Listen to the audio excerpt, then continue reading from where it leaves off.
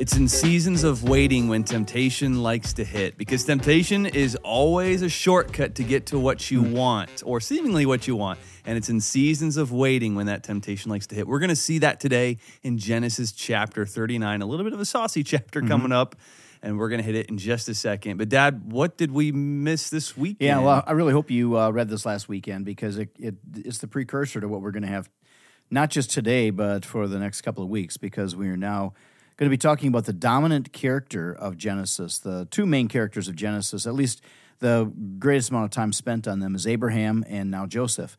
And the story of Joseph began on Saturday with Genesis 37. We had a tough chapter yesterday in chapter 38 with the story of Tamar.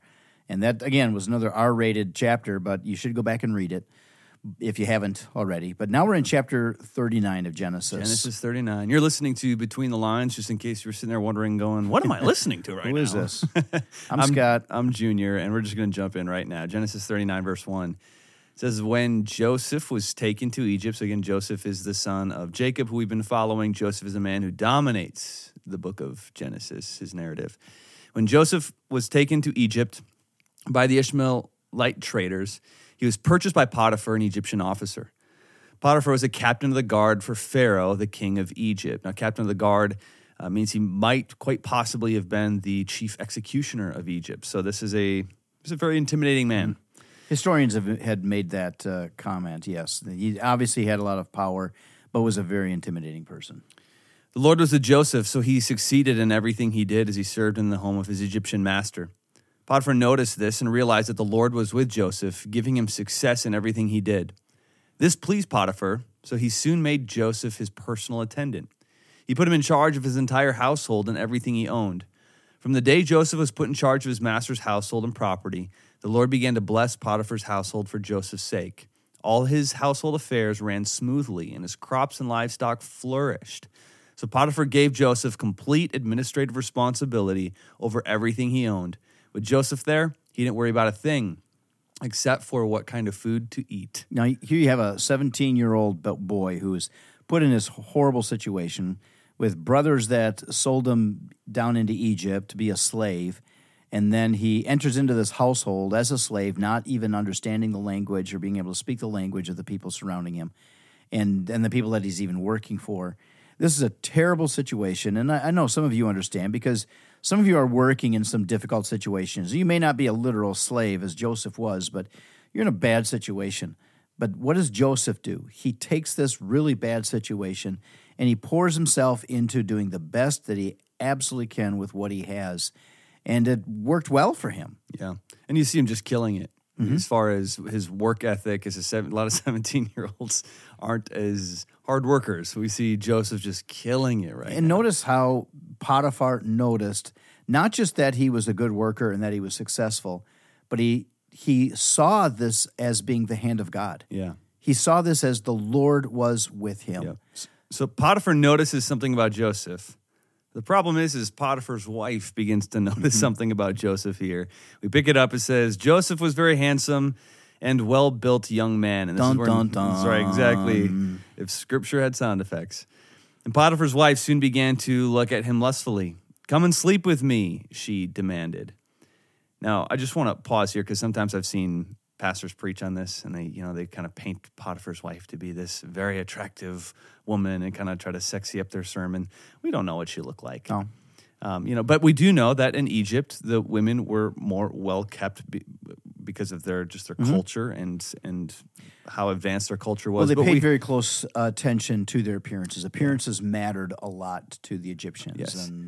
But more than any of that, aside from what she looked like, we do know that Joseph is lonely. He's got no real hope of finding a Hebrew girl who loves God in Egypt. He's a foreigner in a foreign land. He's likely not going to get married. He has really no opportunity. And slaves had no rights, so he didn't even have a right to marry another slave. Yeah.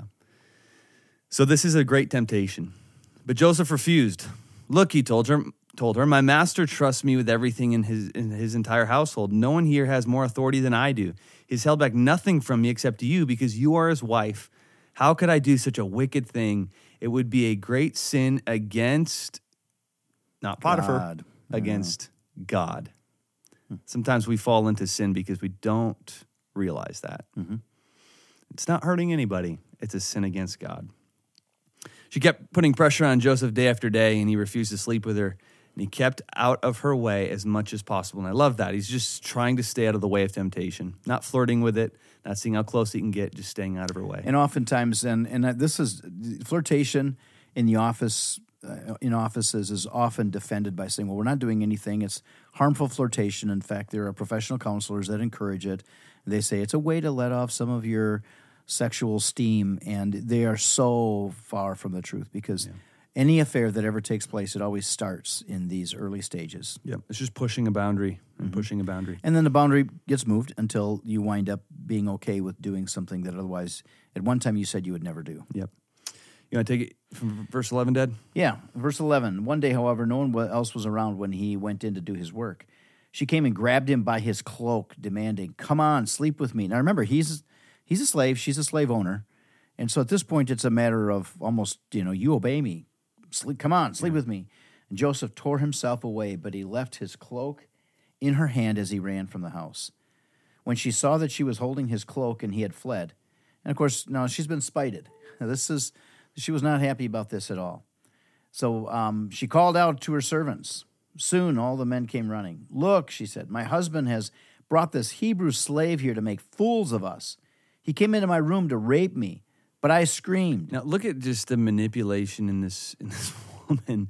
Not only does she blame Joseph, claiming rape, but look who she blames in verse 14. My husband brought this Hebrew. So now I'm gonna put this on my husband. Continue on in verse 15. When he heard me scream, he ran outside and got away, but he left his cloak behind me. And she kept the cloak with her until her husband came home. Then she told him her story. "That Hebrew slave you've brought into our house tried to come in and fool around with me," she said. "But when I screamed, he ran outside, leaving his cloak with me." Potiphar was furious when he heard his wife's story about how Joseph had treated her. So he took Joseph and threw him into the prison where the king's prisoners were held. And there he remained. Now, that prison would have been absolutely terrible. It would as have been far as awful. archaeologists say, it would have been likely buried a little bit underground. It would have acted as an oven all in the Egyptian summer heat. And the surprising thing to me, though, is that he didn't have Joseph put to death. I actually suspect that he knew his wife. Yeah. And He also wondered. had seen the character of Joseph. Yeah. And there was a part of him that wondered, is she really telling the truth here? Yeah. Verse 21 then, "But the Lord was with Joseph in the prison and showed him his faithful love. And the Lord made Joseph a favorite with the prison warden. Before long, the warden put Joseph in charge of all the other prisoners and over everything that happened in the prison. The warden had no more worries because Joseph took care of everything. The Lord was with him and caused everything he did to succeed." Now, here's the thing that you see, that no matter where Joseph is, he always handles himself the same way. Yeah. So a lot of people, they think if I were given a good opportunity, then I'm going to do so much better. I mean, it's his job that's keeping me down, or the situation, the circumstances, or the office drama, or whatever. It's all these things are keeping me down. But the fact of the matter is, whatever situation you're in, if you would succeed in a good job, then you're going to succeed in the job that you're in today. Because it's all about you and your character, the value that you bring, the atmosphere you create, not the atmosphere that you're just reacting to. Yep. Yeah. He is the same as a slave in prison, and that's what led to his eventual success, because his character did not waver based on the circumstances. Well, I like he that you was in. point that out, because I think a lot of times we focus on the environment we're in as an excuse, as you were saying. But God just says, no, you focus on the responsibilities and you kill it regardless of the environment that I put you in. Let's get over to Proverbs, Proverbs chapter 10. And we, again, as always, we encourage you to read the entire chapter. Man, this chapter's full of wise sayings. Yeah. But we want to talk to some of the young people here. Yeah. How the high school age, even middle school, high school age especially. That's right. And Which verse junior- was it, Dad? This is verse 5. Verse Now, 5. you remember, this was a rule of ours. Now, a lot of parents don't have this rule anymore. And I challenge our parents on this one. I really do. I know that athletics is a big deal, and but the thing is how important will those sports be 10, 20 years from now? It was our rule as parents. Not only did we require our kids to go to youth group, they had to go to church. If they're living in our house, or they go to church and they go to youth group. But they also had to have a job. Yeah. You had to start working. I mean, Well, that's what builds character. I mean, you look at Joseph in the text that we just read, 17 years old, killing in Potiphar's house, knew how and to then he work goes already. to prison, and now he's going up as well. So just the idea of a work ethic with young people is absolutely huge. And Dad, I really like how your I know we're both reading at the NLT. Yeah. I do like how your translation says it better than mine. Okay.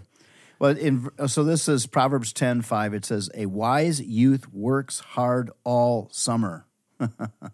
So, hey, high schoolers, Yeah. we have a job for you at camp. We will hire right. you. You can come on up to camp. You can live there. We'll feed you, and we'll pay you money that you can actually, at the end of the summer, you can have all of it because there's nothing you have to spend money on. That's right. So we'll pay you money to work hard all summer. Yep. Hey, I just read it in Proverbs. I mean, you got to do what God's word says, right? Well, I think about it even for me personally. You sent me to a camp in Romania when I was 17. I think maybe just to get me out of your house for a month. No. I'm joking. But it was a lot of hard work. Well, at 17, maybe. Yeah, maybe. But there was a lot of hard work. And I look back at that summer being a very, very formative summer for me. I didn't make any money, and it cost us money to get me there. But it was a huge summer in my life.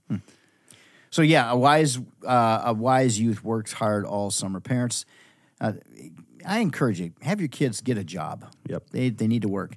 But I also encourage you, camp is a great opportunity for kids to learn a good work ethic and That's right. to contribute to a good environment.